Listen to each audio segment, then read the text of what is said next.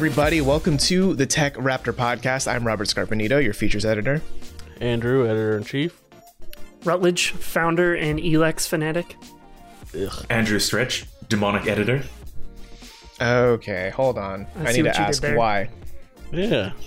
I've just been, spending some time in the nether worlds, collecting demons, helping them solve troubles, spending my daytime going to my beautiful high school in Tokyo. Just a normal week.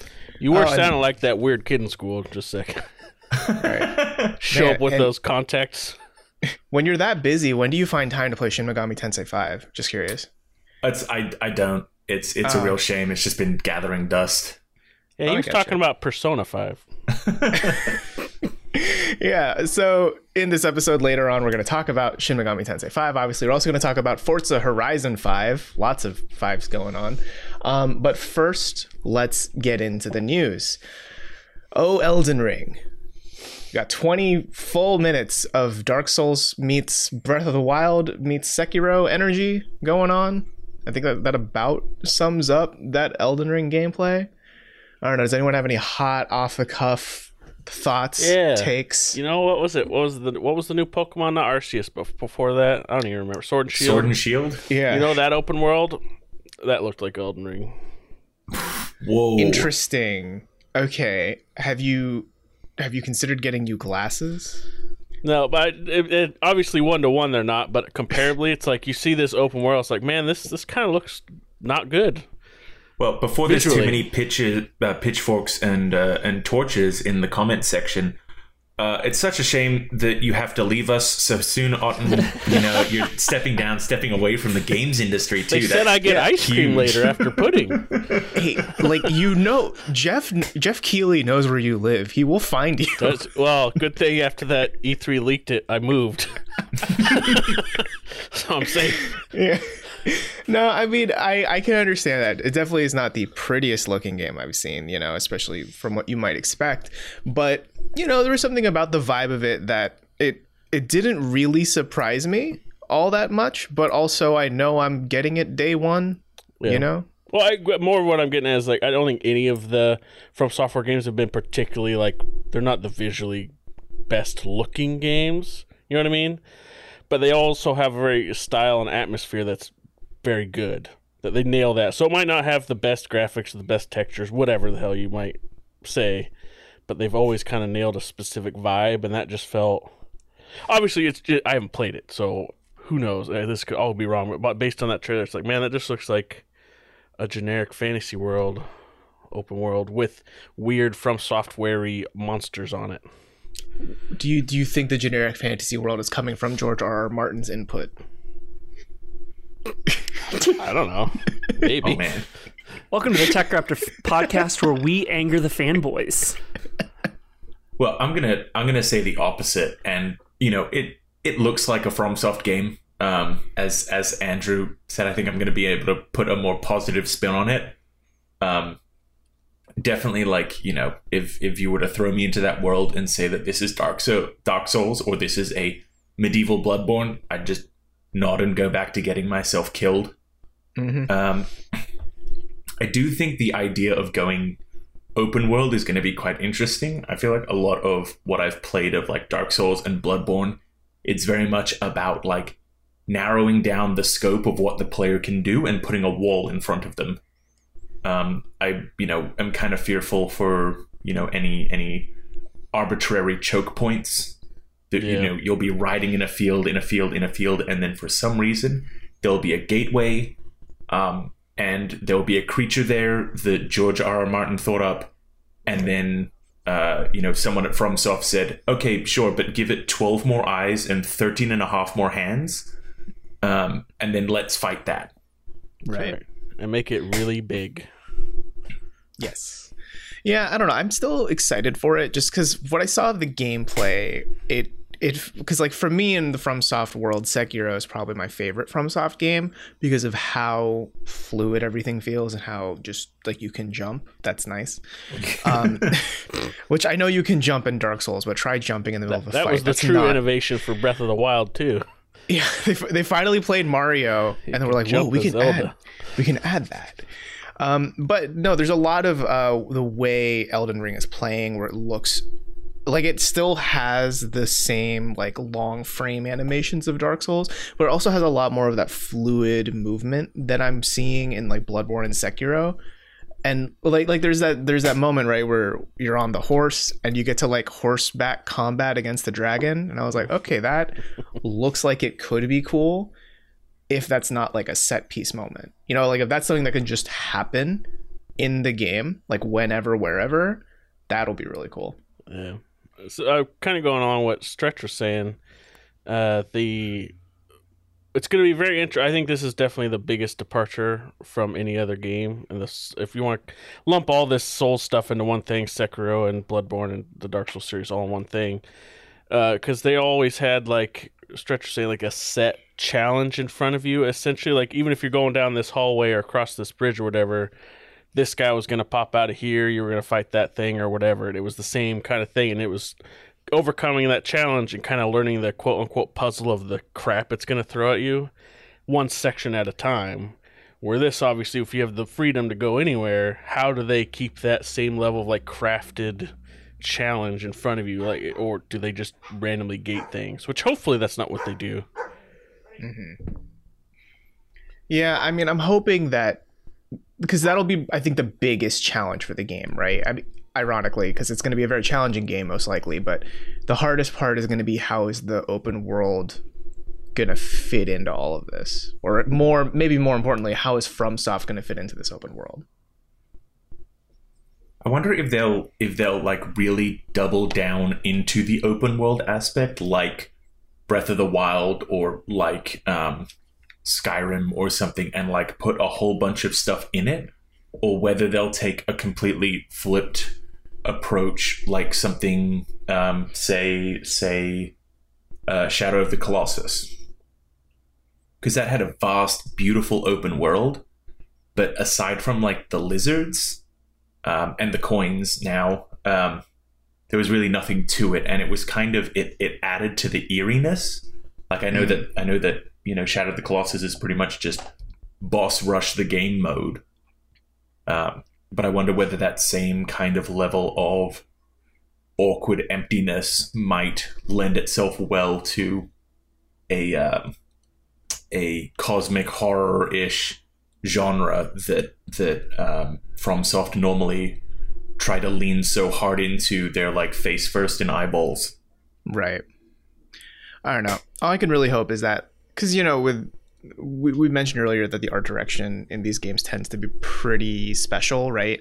And I think back to Sekiro, and like even in the opening scenes, it's like, yeah, this is pretty, but not like blow me away pretty, until you get to like Forbidden Palace. You know, like that area is just so gorgeous, and I'm hoping we can find some hidden or like later places in Elden Ring that are like that same level of, okay, this is where all that environmental budget went, you know?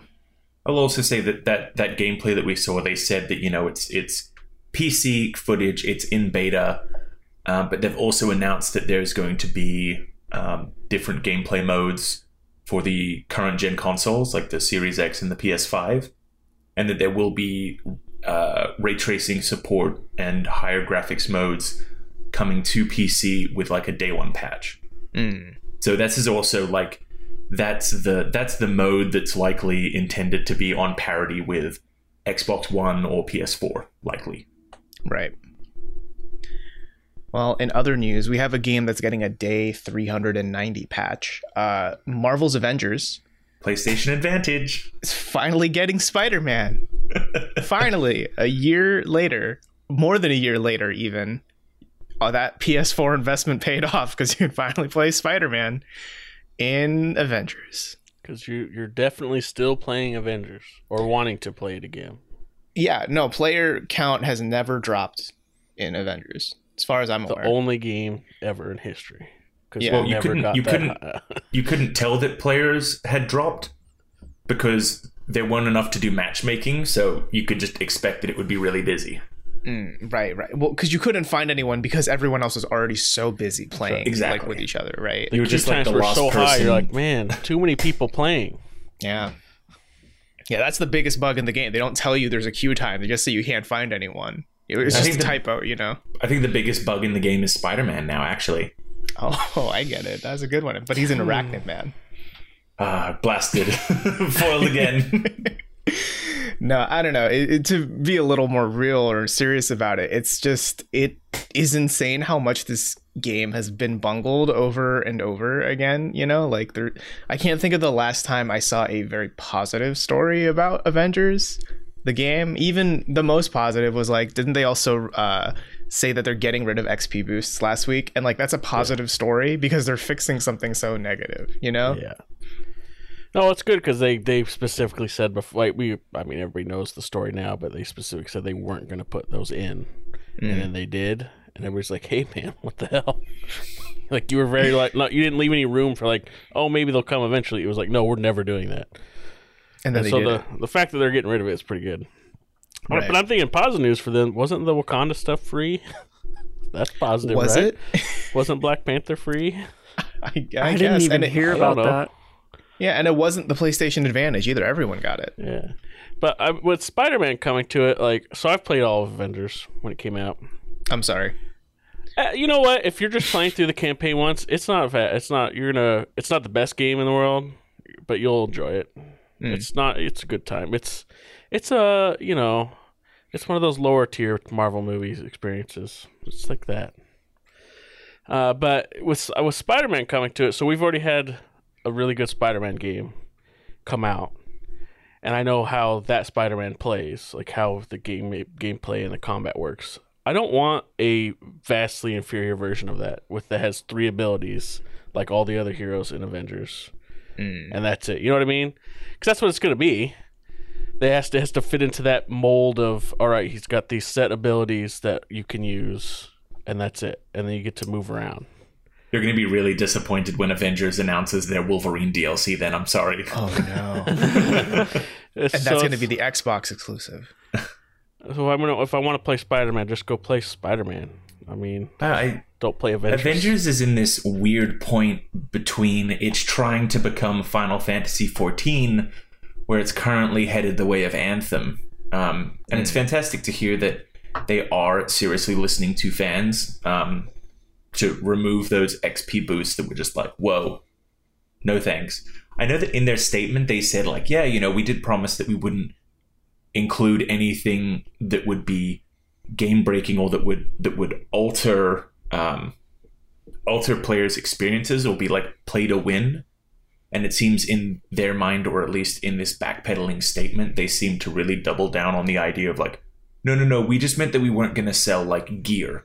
You weren't going to be able to get like legendary gear that could affect gameplay. We didn't see how an experience boost would alter this. And it's like, well, really? Like, yeah. I don't know. Yeah.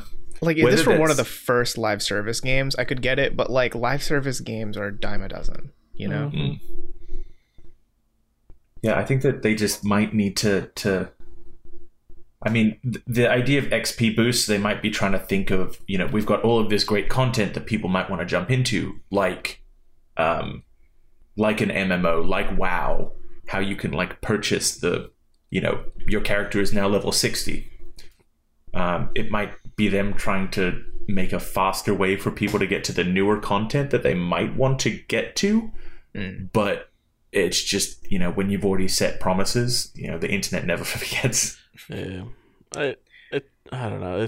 I think they have to know by now, like, the games as a servicey, grindy, repetitive stuff is not what people want out of it. I have not played like the Wakanda stuff, like the Hawkeye stuff. Like, I know there's more story things that have been added to the game. I haven't played them since I've just played the base game. But it seems like that's what people want. Like, oh, okay, here's the new superhero that's in. So Spider-Man's gonna have some story, I'm sure, and missions associated with it. And I think he only has minimal missions as well. It's like he has one epic quest or something. What's the point? Just go play Mario Insomniac's game. Right. Yeah, there's nothing that's making me want to play the game. I played the beta, it was interesting, but like, I don't know, I've had no drive to go back, and even Spider-Man just isn't enough. Knowing kind of how the game is, and it just seemed shallow to me. Yeah, I mean, think like here we are a year in now, and if you're interested in learning more, we do have an opinion piece on the site about whether or not Avengers will survive a second year. We'll see, right? But I think what I'm feeling right now is the exact same thing I felt when we first learned about this game, which is who wanted this to be live service? Who wanted this to be games as a service, right? I'll tell you who. Executives. Exactly, right? And I mean, wasn't there that story of like Square Enix saying, oh, maybe Crystal Dynamics wasn't the right fit for this, right? But Well, it's just a waste of their talent because they can do much better than this. Mm-hmm. Yeah, like I'd rather see Tomb Raider 4 than this, right? Especially after playing Guardians. Like playing Guardians and then even thinking about going back to Avengers is just like, why? Because Guardians was so well crafted, and it's a great single player experience. Unless you're playing with friends, I just don't feel the draw of Avengers. Yeah, and like I don't like there's room in this world for a live service Marvel game, right? But I think it's more that when I think of other games that have like a big IP that they make a live service, like, Star Wars The Old Republic, right? It's not like you're playing as Luke and Leia and Han and leveling up your Luke, right? Like you create your own character and it's you inhabiting this world. Whereas with the Avengers, it's not like, you're not really crafting your own Tony Stark. Like Tony Stark is Tony Stark, right? Which that's how I feel like with Guardians, how it's not really like you're not creating your version of Peter Quill. Peter Quill is just the character on the screen you're playing as and inhabiting, right? And that is what I think more people wanted out of these types of games, as opposed to this live service, like gear up, loot up, get those levels up, We killed off Marvel Heroes for this. Yeah, which if you played that game was great. I loved that game. And I almost wonder if they wanted to do like a live service-y Marvel thing, like wouldn't Ultimate Alliance almost fit better? Like the way that game works and plays. Yeah. And just has the huge roster of superhero of characters in it. Like that's what you would feel it would be like. Instead of collecting, gear and stuff, it'd be like collecting the various heroes, because Marvel's got such a massive just library of heroes to go from. Like you could make it all about that, and you could get the surprise hit of here's a character we haven't really featured in a comic in 30 years, and all of a sudden he's wacky and weird and everybody loves him or whatever. I don't know. I feel like that's the way, because you're right. Who wants to be like, all right, hey, I got the new purple version of the arm thing for Iron Man. Yeah, like sweet. Like it's hard to care about it, right? Which is disappointing as like a big Marvel fan. Like I wish that had done well, because it is fun to play as those characters. It was a big draw of the Marvel Heroes game for me, was playing just an immense number of different characters that had the full spectrum of their abilities, and the combat felt good, and there was story and an overarching kind of lore across the entire world that was cool and fun to interact with. This just kind of, for me, missed the mark. Mm-hmm. Well, here's hoping, right, that the future of Marvel games is a little more story focused, right? Because obviously Spider-Man 2 on the horizon, Wolverine on the horizon. I doubt Wolverine's going to be like an MMO, right? Like it's probably going to be pretty focused on Logan. Didn't Marvel just sign a deal with Amy Hennig's studio too, which I would be very surprised if Amy Hennig spearheaded an MMO as well, right? Yeah. You know what I mean? So here's hoping that the future of Marvel gaming is a little more like Guardians and a little less like Avengers. Yep. Yeah. It's kind of like, it's all the same company, it's all Disney, but like the way that Star Wars kind of needed its kicking an ass to get off the idea of everything needs to be large and multiplayer, and Lost Jedi. No, not Lost Jedi. Fallen Order. Fallen Order was like, oh, people like this. People really like this. Like, just keep going with that. Although I will say I would love a Star Wars Galaxies remaster. Well, yeah, that was pre-EA though. Like the systems contract. and that. Yeah, bring it back, baby. I've definitely seen a lot of people say Guardians is like the Fallen Order of the Marvel games now, in terms of realizing, oh hey, we got our head out of our ass, kind of, and did it. Definitely tracks, and I hope that they do more of it. It would be cool to have single player experiences outside of just Spider-Man and the Guardians to explore. I don't know how they did it, but whatever the lightning in the bottle that Bungie caught with Destiny has just seriously never been able to be reproduced at that level. That's true. We've seen so many with like Outriders, which was also Square Enix, right? Yeah, with People Can Fly. Mm-hmm. We've had 2 Division games. Just that idea of the I don't know, console, small MOBA kind of, like not MOBA, sorry, small MMO for consoles and stuff has just never been able to be recaptured, except Destiny's continued to kill it. Mm-hmm. Yeah, I mean, I don't know, this live service thing, everyone's chasing that dragon, right? Mm-hmm. But it's just a matter of whether they can execute on those systems, Speaking of big companies going into new forays, Netflix has video games. 5 Netflix of them. Is getting 5 whole video games. You never see that anymore. If you boot up, like 3 of them Stranger Things. 2 of them. Yeah, two of them are Stranger Things. 3 of them are. What's the nice way to say not good? Or they don't they don't look interesting. Yeah, like we were talking about a little bit before we started recording, but like, you know how sometimes you get those banner ads that are like, throw the dart at the target 3 times and you get a prize if you win. They look like that. Mm-hmm. Yeah, like not exactly killer app sort of stuff, right? And maybe even the bigger thing is it's only on Android right now, but 3 of us have Android on this podcast. 2 of us could not find the games button. I got it. What do you want to know? I'm looking at it right now. Let's re-clarify. This isn't like journalists don't know how to play games. It's not that we couldn't find the button. Yeah. They aren't. It is there. The button not only exist. do we not know how to play them, we don't even know how to get to them to play them. I need Netflix on easy mode. Yeah. You just got to get good at Netflix, man. Yeah, you got to get good. You have to get to a certain level before you unlock the games button. If you like Card Blast, which is a game on here, you will probably like to watch Feed Phil. Somebody Feed Phil. Or Ugly Deli- All these are food ones. And then there's Too Hot to Handle, whatever that is. Isn't that a really bad reality dating TV show, game? yeah. Is it? I don't know. Uh-huh. You should watch it. Let us know. Oh, yeah. It says category for this game, Casino. So that's a good. We're starting off strong. Oh no! God, I didn't even see that. Yeah. I don't know. It's I know because Netflix has for a while now, right? Their goal isn't to like be the best TV show service, but more like their competitors are Fortnite. Like they recognize that now it's more about time, not necessarily about quality of the shows or movies on their service. So this is clearly them trying to muscle into the gaming, space, right? And I can respect that, especially considering like how many people are playing Fortnite instead of watching Squid Game, right?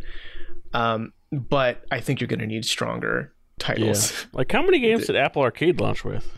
I don't remember. At least a dozen. But it seems like 5 is like not like maybe wait till you have more Netflix like. Or if you're gonna have 5, they need to be strong. Yeah, and the 2 Stranger Things games have already been out. Like they've released already. Like there's not a new Stranger Games game on here. The number of games that release on a yearly basis, like you have to be able to stand out. It's the indie gaming problem in that there's a lot of games coming out and it's hard for games to get recognized. And yes, they might be on Netflix, but if nobody wants to play them, gamers are not going to look at your platform again. But that's looking at the games that are on offer, that's probably not who they're going after.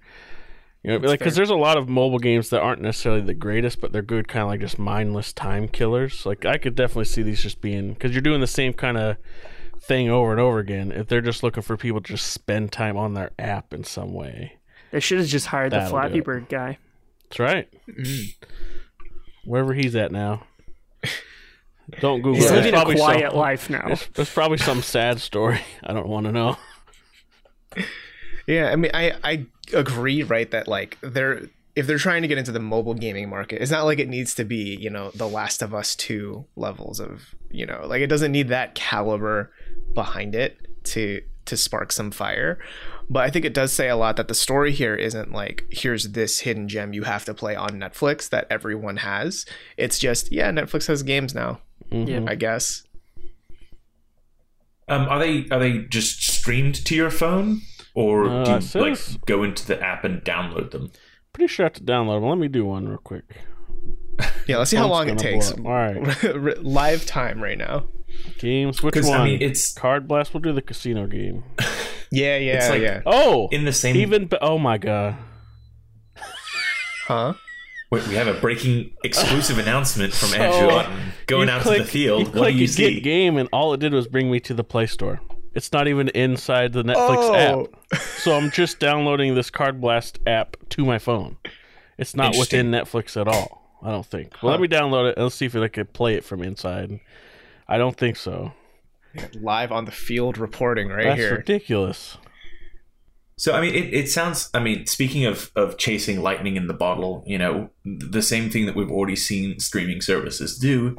Netflix was like the one big one, and now everyone wants a piece of that pie, and that's why we now have Disney Plus, Peacock, Paramount Plus. I don't know, like there's that HBO horror one. Shudder. Shudder, yeah. It's, you know, and we already know that, like, you know, these games were already out, and they've, like, I know that the Stranger Things games were on Game Pass and have now been removed so that they can be transitioned over to the Android only app. I wonder how long it will be until we see, you know, you can open the Netflix app on your PlayStation or Xbox, and then I guess select the game, and it will take you to the stores. The store page to download.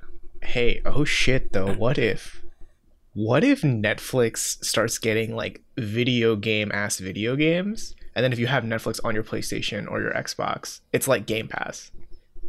Yeah, I mean, like, I definitely think that that's what they're going for. Yeah, like what if you had Destiny on Netflix, right? And you could boot up Destiny too. Yeah. That'd actually be smart. Not that the TV show is based on the video game, of course. It's purely based on the books. Mm-hmm. But yeah, if they can pull that in, I definitely think that this is them looking at. I mean, you know, you talked about how, you know, different companies say that different people are actually their competitors and stuff. And I'm pretty sure Spencer has said before that, you know, the rival for them with Game Pass isn't PlayStation, but it's like Apple, and it's Amazon, and it's Netflix for that streaming space. Right. That I definitely wouldn't be surprised if we started seeing, you know, that kind of cross. Just everyone's trying to build their own platform, which is going to be a problem when it's like, oh, I want to play, you know, these games I'll need Game Pass, these games I'll need EA Play, I'll need an Origin Pass somewhere else. If I want to play humongous entertainment games, I've got to get their platform and subscription. It's just going to like start building out and fracture what is currently working. And I'm really don't want that to happen. I enjoy my Game Pass. I enjoy what it has. If I have to start getting 5 services, like someday you will. I already have subscribed to 2 different services for anime, even though they're both owned by the same company, because each has different things in either sub or dub. Which just baffles me. Mm-hmm. And you also see stuff where they say like exclusive to this service, but you can still find it on the other service. And it's like, okay, what's the point, right? Just the direction everything's heading. I mean, that SaaS model is just, it's so prevalent within the software industry. It's now bleeding into games. It was already basically a part of movies and TV. So I think it's a shift we'll continue to see. The question is 5 years from now, what does the landscape look like? How much are you having to pay a month to have access to everything you want? 5 years from now, it'll be, and I think that Game Pass is getting ahead of it by offering the EA Play within the Game Pass Ultimate service, but it's just going to turn into cable. The same thing that cable did. Like, I subscribe to the base service, and then if I want this service, this service, this service, I can bundle them. Yeah, we're basically reverse engineering that. Yeah, they're going the same way, and it's dumb. It's, you know, the reason that people don't cable anymore is because of shitty practices like that. Mm-hmm. Yeah, I don't know. I think that's what we're going to see a lot of moving into the future, right? But speaking of things with bright futures, Devolver, I think we should talk about them a little bit before we move on to games, right? Devolver Digital has gone public. They're valued at over 900 million now on the stocks trade, and I want to give the soapbox to Rut to make his stonks joke that he's going to make. I just want to give him the space to get that out of his system. Listen, I would have bought their stock, except for I don't have a trading account in London, so I'm a little disappointed because I absolutely would have bought some. But at the same time, he did bring up that that's probably a conflict of interest. For those of you who can't see, Rut's actually dabbing tears out of his eyes with a wad of bills. Yep. Yeah. And they look like Benjamins. What's that? Is that a raptor on there? Raptor coin? What? We'll keep bringing that back. Yeah, raptorco.in. Yeah. Jesus. I feel like at this point I need to make a shit coin just because I own that domain. But I don't want to. You know, like... I don't know. Just let Dash design it. This will be... You could make money off of that. Oh yeah. I mean, everybody makes money off of their shit coin. Like, look at the Squid Game coin. You know, it went from like 1 cent to $2,300, and then the creators were like, YOLO, fuck you guys, pulled the rug, and people lost a lot of money. Like, I wouldn't do that, but like at the same time, it would be amusing just to say we have our own coin. But I also don't want to figure out the logistics of that. That's like a lot of work. And like, I guess I would probably have to do something with it. And I have enough on my plate. Right. So, yeah. So with Devolver... But stonks, I would love to own Devolver. I think that, to me... You just love to own Devolver, period. Yeah, absolutely. I think to me, like, they are a company that's worth investing in. I think longer term that stock will definitely go up because they have such a great trajectory. And I think more than anything, and we talked about this before, is that Devolver's kind of been anti-corporate. I'm curious to see what this injection of funds from listing on the exchange, what that allows them to do over the next couple of years. Because that's really the only reason to go public. Is to get an injection of cash that you can put towards other things that ideally continue to inflate and grow that stock price. So I'm sure this was a big business move in terms of what this could do for them over the next couple of years. But I'd be curious to see kind of what changes in terms of their kind of anti-corporate jokes and all that kind of stuff that they like to make. We'll see. Yeah. That's what I wonder too, right? Because that was what my brain first went to, is like, this is the most corporate thing they've ever done, right? But if you look at the statement they released, they talked about how everyone on the team is a shareholder. I don't know how much of a shareholder they are, right? But like, it still sounds like that they're really thinking team first before corporation first, which is nice. And I'm hoping that it's not just like a smokescreen. Yeah. Well, I think you can keep there's that equity involved. You can keep that up for a while, but like when they're going to be down moments, they can't knock something out of the park every time. And you get, these big investors and shareholders breathing down your neck. That is a big... It'll convince you to do some things that maybe you wouldn't want to do before. Eventually, there's just some compromise like that that's going to be made, and I just hope that we don't see Devolver change too much from that. I don't expect it to, really.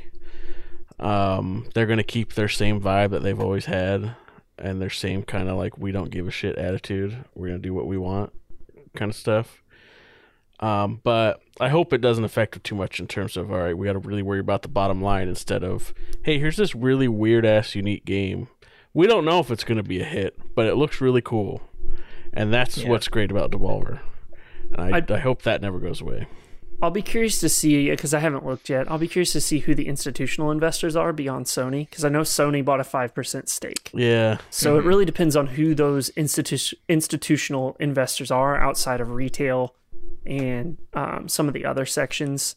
Because I think depending on who it is, it could influence things, but they may have also been very careful about who they offered. the chance to invest too.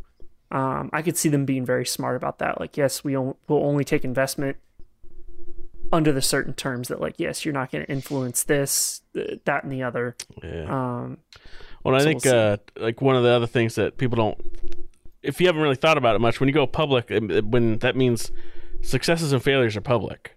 Like money-wise, like if there's a sentiment in the air that, oh, that was a big hit to them, and they see a stock price tank or something, when maybe that wasn't totally justified, but it doesn't really matter, like whether that's true or not. Like the numbers line up behind the scenes, like that can have a big effect and really like you're, oh shit, we have to get that back up, otherwise we could just hit a death spiral where people aren't confident in who we are or whatever. Where all that stuff could be, held behind closed doors before, we're like, oh man, that really sucked and we lost a lot of money on it, don't do that again. All of a sudden that stuff gets put under a microscope. So hopefully though, Devolver's probably one of my favorite publishers, so I don't want to see too much change. Yeah, I mean, they just have such a good vibe, right? Like, I always look forward to their E3 presentation every year just because it's so fun, right? Like, they just poke fun at everything, and I'm betting they're going to poke fun at this right now. I'm sure they like, are. The thing that's happening, right? But beyond that, they, pretty often have good indie games come out. Like, they're not all going to knock it out of the park, right? But, I mean, no one has that perfect track record. But, I mean, even recently, they had, Inscription, which is doing, like, it's one of those underground cult hits that just, like, keeps getting talked about every week, And, I mean, they've got this army of really good studios under their wing, right? Like, they just recently bought Firefly, which does Stronghold. Stronghold. They've got Dodge Roll, the Gungeon folks, Enter the Gungeon roguelite. Yeah. No, I have all faith in them. Like, they've always picked really interesting, good games. Like, they've always had something come out that's like, all right, that was actually pretty awesome, or that was very unique or very interesting or whatever. They definitely have a very good stable of games. For sure. Yeah, I'm still looking forward to whatever they're going to publish next. Yep. Right? Like, I've actually been playing a bit of Inscription, but I want, like, more time with it to really let it soak in, I think now that we've talked about the news for like almost 40 minutes here, let's jump into some games. Let's jump into the games we've been playing. I think let's kick it off with Forza Horizon 5, because two of us on the show played it for the past few days, really, right? Like, Rhett, you bought the early access thing, right, with Game Pass. So did I. What are your thoughts?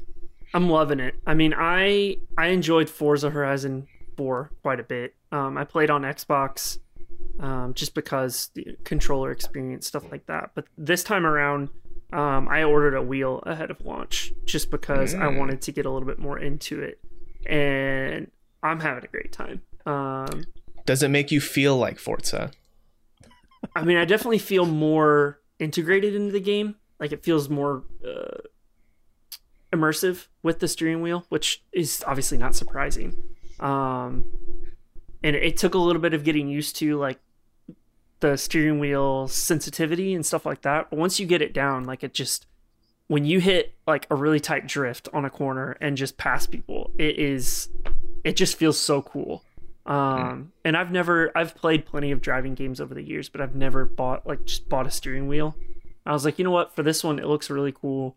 I'll give it a try. And I'm having a blast. For 2 hours last night, I just drove around. Like, I just kept switching cars and just drove around. And it was super cathartic and relaxing. And then the races are just fun.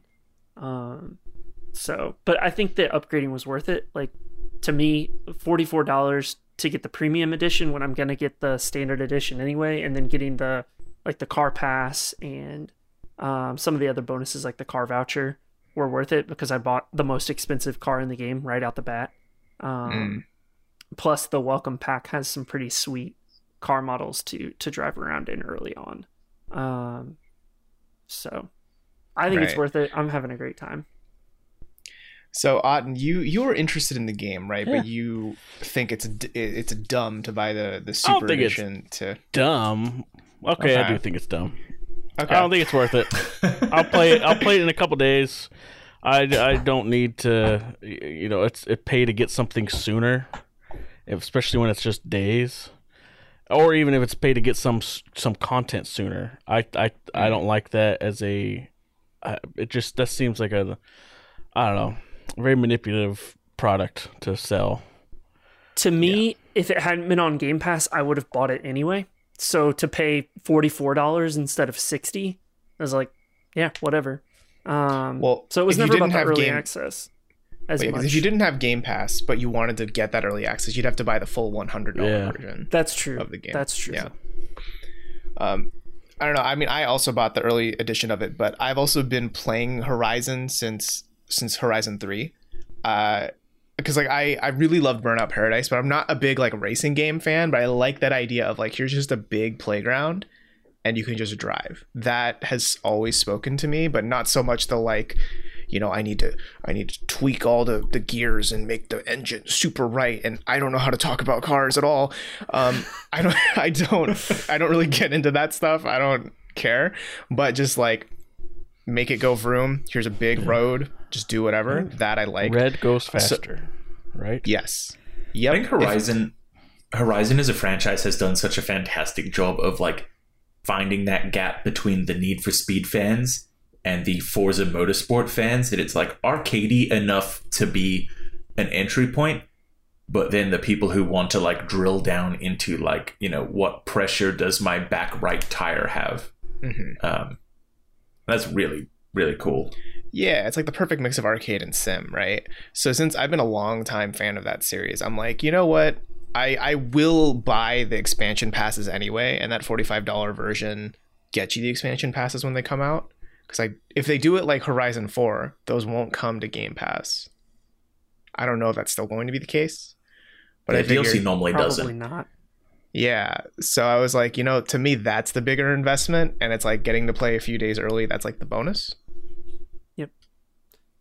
Yeah, and I mean, it's kind of cool too. So with Horizon, you can build those designs for your cars. You can actually create. So you're talking about the tuning, like you can put your tuned car configurations up for people to use, which is also a cool thing. Like I want to tweak my car, but I don't know how the hell to do it. Somebody else has figured it out, which is pretty cool. Like for me being someone who won't even bother trying to change their own oil, it's just kind of a neat thing to be like, well, I want to know how to, like, I want to tune this car a little bit more, but I don't even know where to start. And you can kind of browse around and be like, oh, okay. Yeah. See, for me, it's like I care more about the designs, like the paint decals, because give it a few. Actually, I wouldn't be surprised if there are some now, because there are like 800,000 people already playing Forza this past weekend before it's even out. Oh, there's already a ton. Yeah, but give it a few days, if not already. There are going to be so many like weeaboo anime girl designs that look so bad. Photoshopped Warcraft 3 porn decals yet? Hey, I wouldn't be surprised. Would that make you buy it early? If my many hours of investigating to find those images couldn't turn them up, I'd be so happy to see them turn up there. Yeah. I don't know. There's something like almost lightning in a bottle, I think, about Forza Horizon, because like there's so much that I could see that could like turn people off of the game. Like the writing is not good. The acting. Hey, racers! Welcome to the Horizon Festival. Yeah, it's really like going for the low hanging fruit sort of stuff. But there's something about driving around that's great. And actually, probably the best thing about voice acting in the game is you can choose your character's name. And if you have your Microsoft account like super filled out, they'll just pick your first name. So it was really unsettling to hear, "Hey, Robert," for like just out of nowhere. But you can change it, right? So they have a big list of like, pretty basic first names. But then the best part of the game is spend like a good 10 minutes scrolling through the nicknames they have, because the nicknames are so good. Like there's El Pollo Diablo there. There's like Bro, Bra, but no bruh. And my favorite one that I'm right now is Fam. So everyone is just like, "What's up, Fam? Hey, Fam. Welcome to the Horizon Festival. Yeah, Are hey, you looking Fam. forward to some tutorials?" I'm just thinking now of like, imagine I'm just one of those crazy conspiracy theorist people that's all about Bill Gates and stuff. And then I'm going to play some Forza Horizon 5 and they just say my name. it's like, it's the vaccine. Imagine That's how they know. how much I'm freaking out right now. I'm convinced thoroughly hey, Forza now. Horizon. Hey, Forza Horizon, can I join this race? I'm afraid I can't let you do that, Robert. I'm afraid I can't let you do that, Fam. Like, it still gives me a laugh because in 4 I did Turbo because that's such a dumb like race car name, like racing dude name. But yeah, Fam is that's my go-to, I think, for 5 That's now. pretty funny. I mean, because Horizon, Forza in general has also like kept pulling forward their Drivatar stuff as well. I think that's amazing. The fact that is not still so like heavily advertised is so cool. I remember loading up Horizon 4 and like the first race I was in had like the Drivatars of a couple of Xbox streamers I follow and Major Nelson himself, and it was just like, oh, this is weird, this is cool. That's just like a fun thing to like recognize a gamer tag and be like, yeah, that's a fun concept. Mm-hmm. Although I do see our former reviews editor Alex on the roads a lot, and for whatever reason, he always ends up in a head-on collision with me. Like, I'll just be driving, and then he'll He go just past keeps the car. joining your and we'll just- session. Don't read into it too much. And then I just go, "Damn it, Alex!" So I'm definitely going to be tweeting this. He's podcast probably later targeting you. because it's literally Yeah. always his Drivatar that we have a head-on collision. That's a cool thing though. It's like he's probably off playing whatever else, and yet you're having a fun gaming experience with him, and he's not even there. Like, that's mind blowing to me. Well, you're That's there a really too, cool feature. and Scrappy. So sometimes I'll just like, I'll get passed by one of you guys in a race, and I'll just be like, "God damn it, Stretch!" It's like getting mad at someone in a dream, waking up and be like, God. Yeah, exactly. Wait, have you actually seen me? Yeah. Like, you're driving Oh, then- around, Scrappy's driving around. Then yeah, I see Red I driving thought around that too. I thought that they only like had like your Drivatar per game, but like I played, a little bit of 4. I played a lot of 3, but the fact that I'm showing up in 5 and I haven't even touched the game yet, that's fucking cool. Yeah. I think it just pulls from your friends list too. Yeah, pulls from your friends list, and sometimes players that you've played against in races. But it's also kind of cool, and because I hopped into Horizon pretty late, or Horizon 4 pretty late. But being in this early, it's kind of cool seeing like actual other drivers on there too, like actively driving, and watching people just yeeting off cliffs to get the XP boards. I did not experience that in 4, and so it's funny to just be like driving, and then you just see this car shooting across the screen. You're like, what the hell? And it's somebody just trying to get an XP board. Yeah. And I don't know. I think too, just speaking about the world in this game, it is beautiful. Like, I'm playing it on Series X, and it is just, it looks gorgeous. And it's just so nice seeing a game, or really anything, set in Mexico and nothing is just like brown. Like sepia tone. Yeah. Like, You're the in only Mexico time now. Yeah, the only time things are brown is when you're like in a dust storm, which those are cool, right? But like everywhere else, it's like it's so colorful, so lush. The beaches look so good, and just like zooming past them at like 200 miles per hour is like this is cool. This is very, very cool. Yeah, it's a really cool world, and it is nice that we're driving on the correct side of the road now, compared to Horizon 4. Yeah, that was in the UK. Yep, it's the wrong side of the road. I'm still waiting for Horizon Japan. That's what I want. Oh, like man. Tokyo Drift, the video game. That's what I want. I'm already sold. Like, Wasn't Playground, that do already it. a game? Come on. I don't know. Okay. I mean, there's drifting. Wasn't there in Need for 5. Speed? In Japan, maybe. Wasn't I there a think there was Tokyo some Drift of like it was in game? Japan. Am I crazy? I think you are crazy. I we already knew thought that. this was an incredibly popular game, racing game. All right, I don't I'm know. Not that I googling can it. think of. I do. I will say though, it's funny that, I mean, I know that I named my character Fam, which is very fun, but there is a lot of talk about family in this game, and like they're gonna bring that up. They're attributing it to like, you know, Mexican culture, but I'm also like, they know, right? Do they know?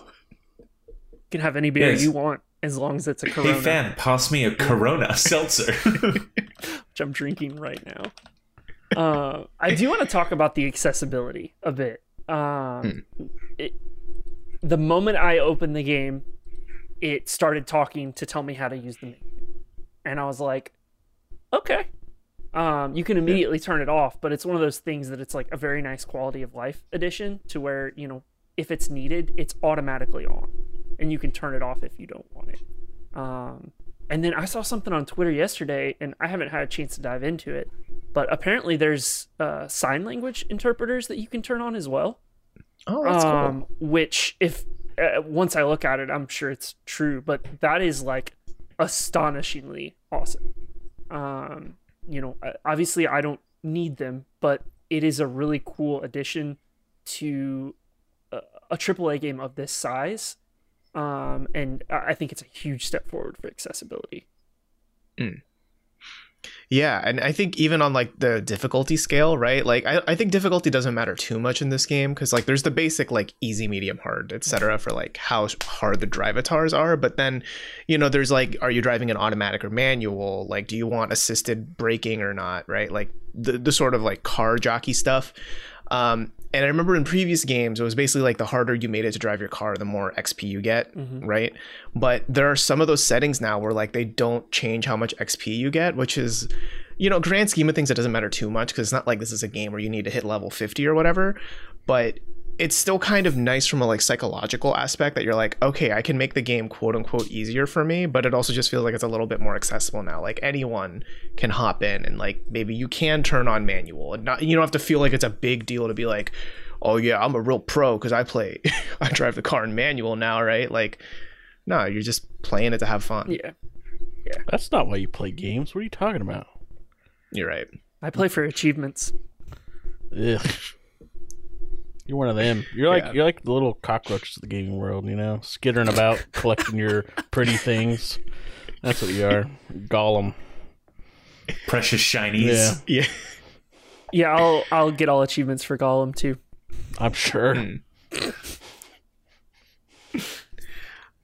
Stretch, you've been playing another game with the number 5 in it, or I should say the number V in it. That's right.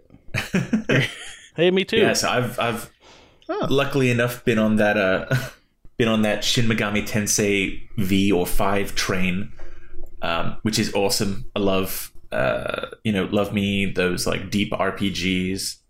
I played Shin Megami Tensei 3 when it came to Switch. That was actually my first experience with the Shin Megami Tensei main franchise. I've been playing Persona for a bit as well.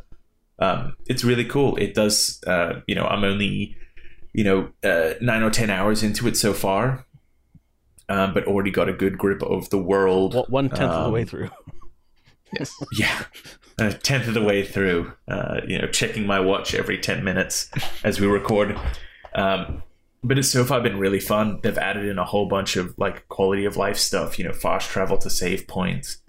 The story so far is great. Probably one of my biggest issues that I had with 3 is that you spend so much time with the Demi-Fiend, and then you're also meant to care about these other school characters and like which kind of god they want to be, but you just never really see them, never really interact with them.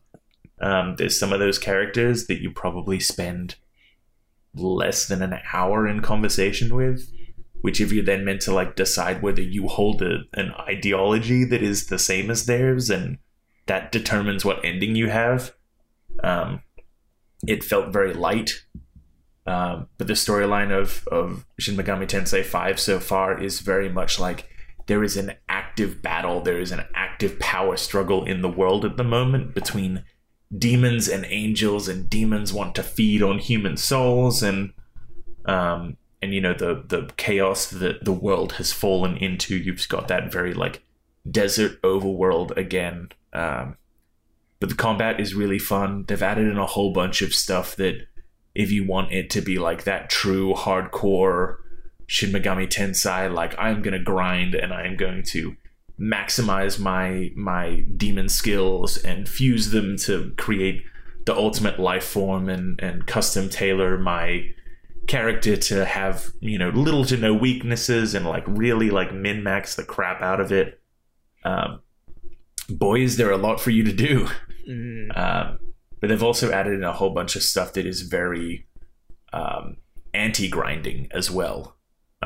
Like hunting down the Mitamas, the weird like teardrop shaped things, that they can drop an item that will get you to the next level. It's like rare candies, pretty much. So they make the game like there are more convenient things if you don't want the like old school JRPG sort of vibe. Yeah, and I know that like getting the deluxe edition, one of the things included in the deluxe edition is the ability to increase those Mitama even showing up, to the point that like you can look out across a field and where there should normally be like 20 different demons spawned, they're all Mitama of different colors, which give you different things. So, if you want to go into it and it be some like grind heavy JRPG that you just like get lost in the minutia of picking your demons and building a team, boy, you can do that. If you want to get in and like power through for story and become an absolutely OP character in 5 hours, you can do that too. So when do you get to take your demons out for like ramen and stuff? And just hang out with them? Unfortunately, yeah, there has been no social aspect. Why should I play this? They have... What the hell? Yeah, I mean, basically, Persona's better. Yeah. Right? Is that what we're getting at? It's if you're someone who enjoyed the time crunch of Persona, there's no time crunch for this one. But if you just wanted like the dumb JRPG heavy storyline of, angels versus demons, and for some reason the only person who's able to save the day is a gorgeous boy from a Japanese high school. Isn't that just anime in general? Like, you live that life. Yeah, that's anime. Yeah, no, I am excited for this game though, because I mean, I think I've mostly played the Persona series. I've only played a little bit of SMT4 and didn't really get bit by that bug. But I've heard a lot of good things coming out of 5, right? Like the reviews are looking really good, and you sound like you're pretty up on it, right? So I mean, I plan on picking it up for sure. I really hope that I like it a lot and can just like sink my teeth into it. Yeah, the SMT series is definitely pretty different than Persona for people that are not like, it's very not the same. I definitely got to like put that asterisk of like, I am someone who really enjoys those like dumb anime plot lines. And I'm not saying dumb as in it's a negative thing. It's just like, if this is your cup of tea, you're going to enjoy it. If it's not your cup of tea, you're going to hard bounce. Is goofy the better word? Speaking of goofy, is Kingdom Hearts... I mean, is there a goofy demon? Yeah, it's in the same vein. If you're someone who doesn't like Kingdom Hearts, you're really not gonna fucking like Kingdom Hearts. Kingdom Hearts is its own kind of dumb. I mean, SMT, it's just absurd. Just you describing it, it's this: the demons and angels are having a war over humanity's souls. It's like, okay, that's stupid as hell, but also okay, I'm in. Yeah, I'm on board. So far, the goofiest point has been like, a group of high schoolers have been standing there and a new character has walked in, and one of them has been like, "Hey, don't I recognize you?" And he's like, "Yes, I'm the leader of this, angel fighting company or the Japanese district, and I'm also the Prime Minister of Japan." And it's like, okay. That's great. Never change, Atlas.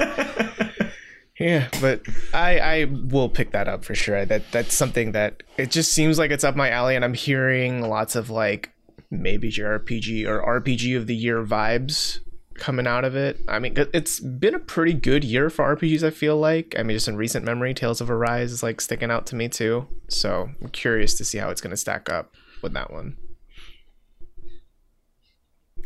Otten, what have you been playing? As always, I like to keep things topical. No, I am not playing Warcraft 3. I like to keep things recent and play the latest and greatest. So I played Stardew Valley this week. Mm-hmm. Now, when did that come out? I don't pay attention too close to the indie scene. I think it's pretty new. Sure. A couple months ago. Yeah. It's very. No, yeah. but I was looking for something like not that to turn your brain off, but something just like, all right, you kind of go through the motions. I don't have to think about what I'm doing or plan ahead a ton. Just go do what I want to do. And I was like, I haven't played Stardew Valley in a while. And I was like, I remember reading about a bunch of mods that are out there for Stardew Valley. Oh no! And there's a ton of not those kind of mods.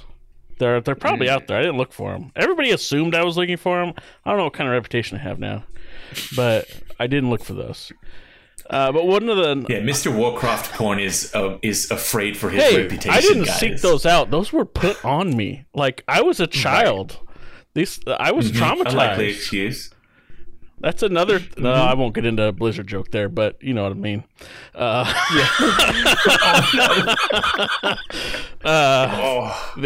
Anyway, one of my big beasts with Stardew Valley is that it's not. There's no Steam Workshop stuff, so like getting the mods is actually kind of a pain. So like that's one of the I love PC gaming and all that stuff, but sometimes it's just like, man, I got to go get this third party weird software and learn how that works, and it kind of also wants to sell me their kind of service, like, oh yeah, we need to make money off of this cool thing, and it's like, I don't want to give you money, just let me get the mod.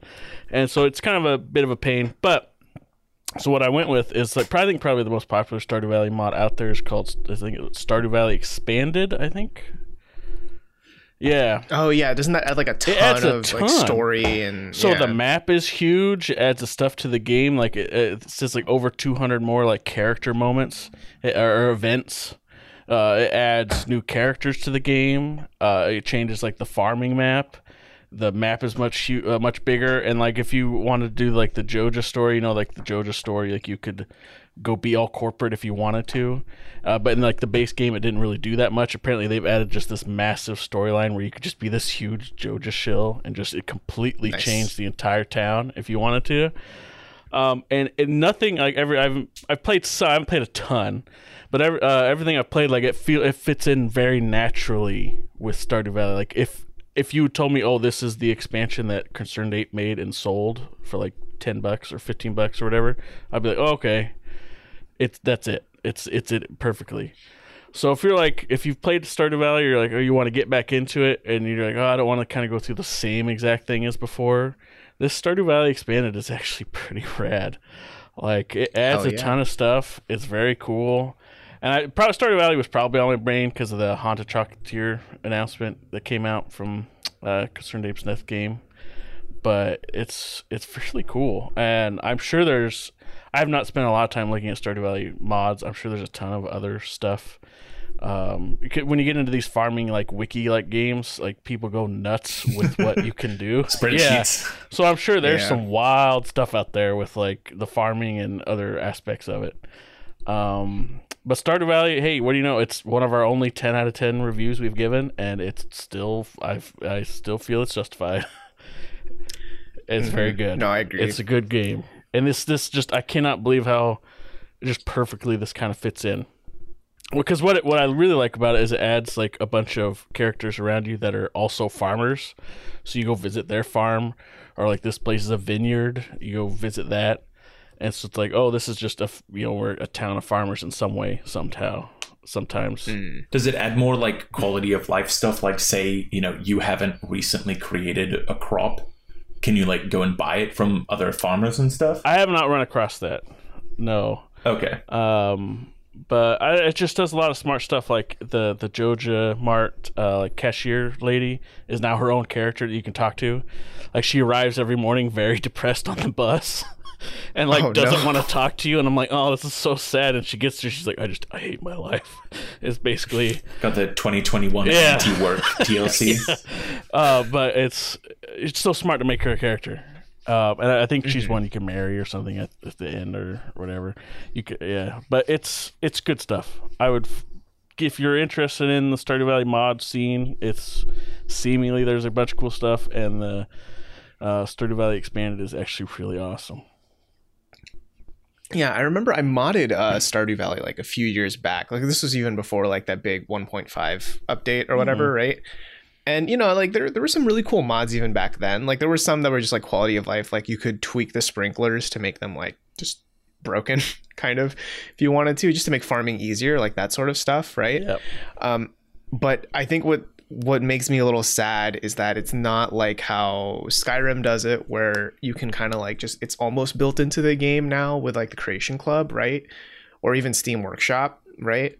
The fact that it's not that, and then like I've played Stardew Valley on the Switch, I'm like, no, I'm not going back. I don't want to sit at my desk to play Stardew Valley anymore, even for the mods, right? It's like there's just something really convenient about playing it on, you know, pretty much a console where you can like lay out on the couch, really get into that cozy cottage vibe, you know, while you play. Yeah. You just need one of those cool like all-in-one computer and chairs that like lets you rotate down completely and recline, and you have the screen hanging over you. Bro, yeah, that's what I need. It's only like a couple grand, so really low entry. And then mod it with a steering wheel. Right. There's your Forza machine. You get one of those where they like on hydraulics, that, like moves around too, and you're bouncing 4D around. Chair. Yeah, then you puke when you crash. Yeah. Legitimately simulates the crash, just punches you in the face. Man dies after crashing in Forza. Yeah. Oh man, that'd be cool. Well, That'd be great. It's me with my tag Fuzzlebutt.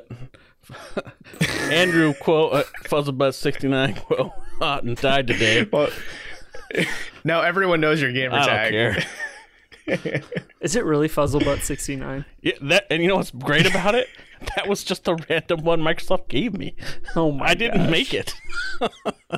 They just gave it to me. Unreal. Just landed out. Truly the chosen one. Well, I think that does it for this week's episode of our show.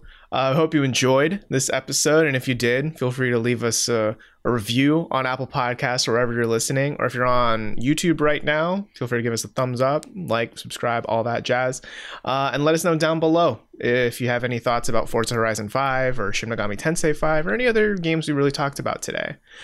And if you want, feel free to share it with a friend. That would also be pretty rad. You know, let's grow the community if we can, right?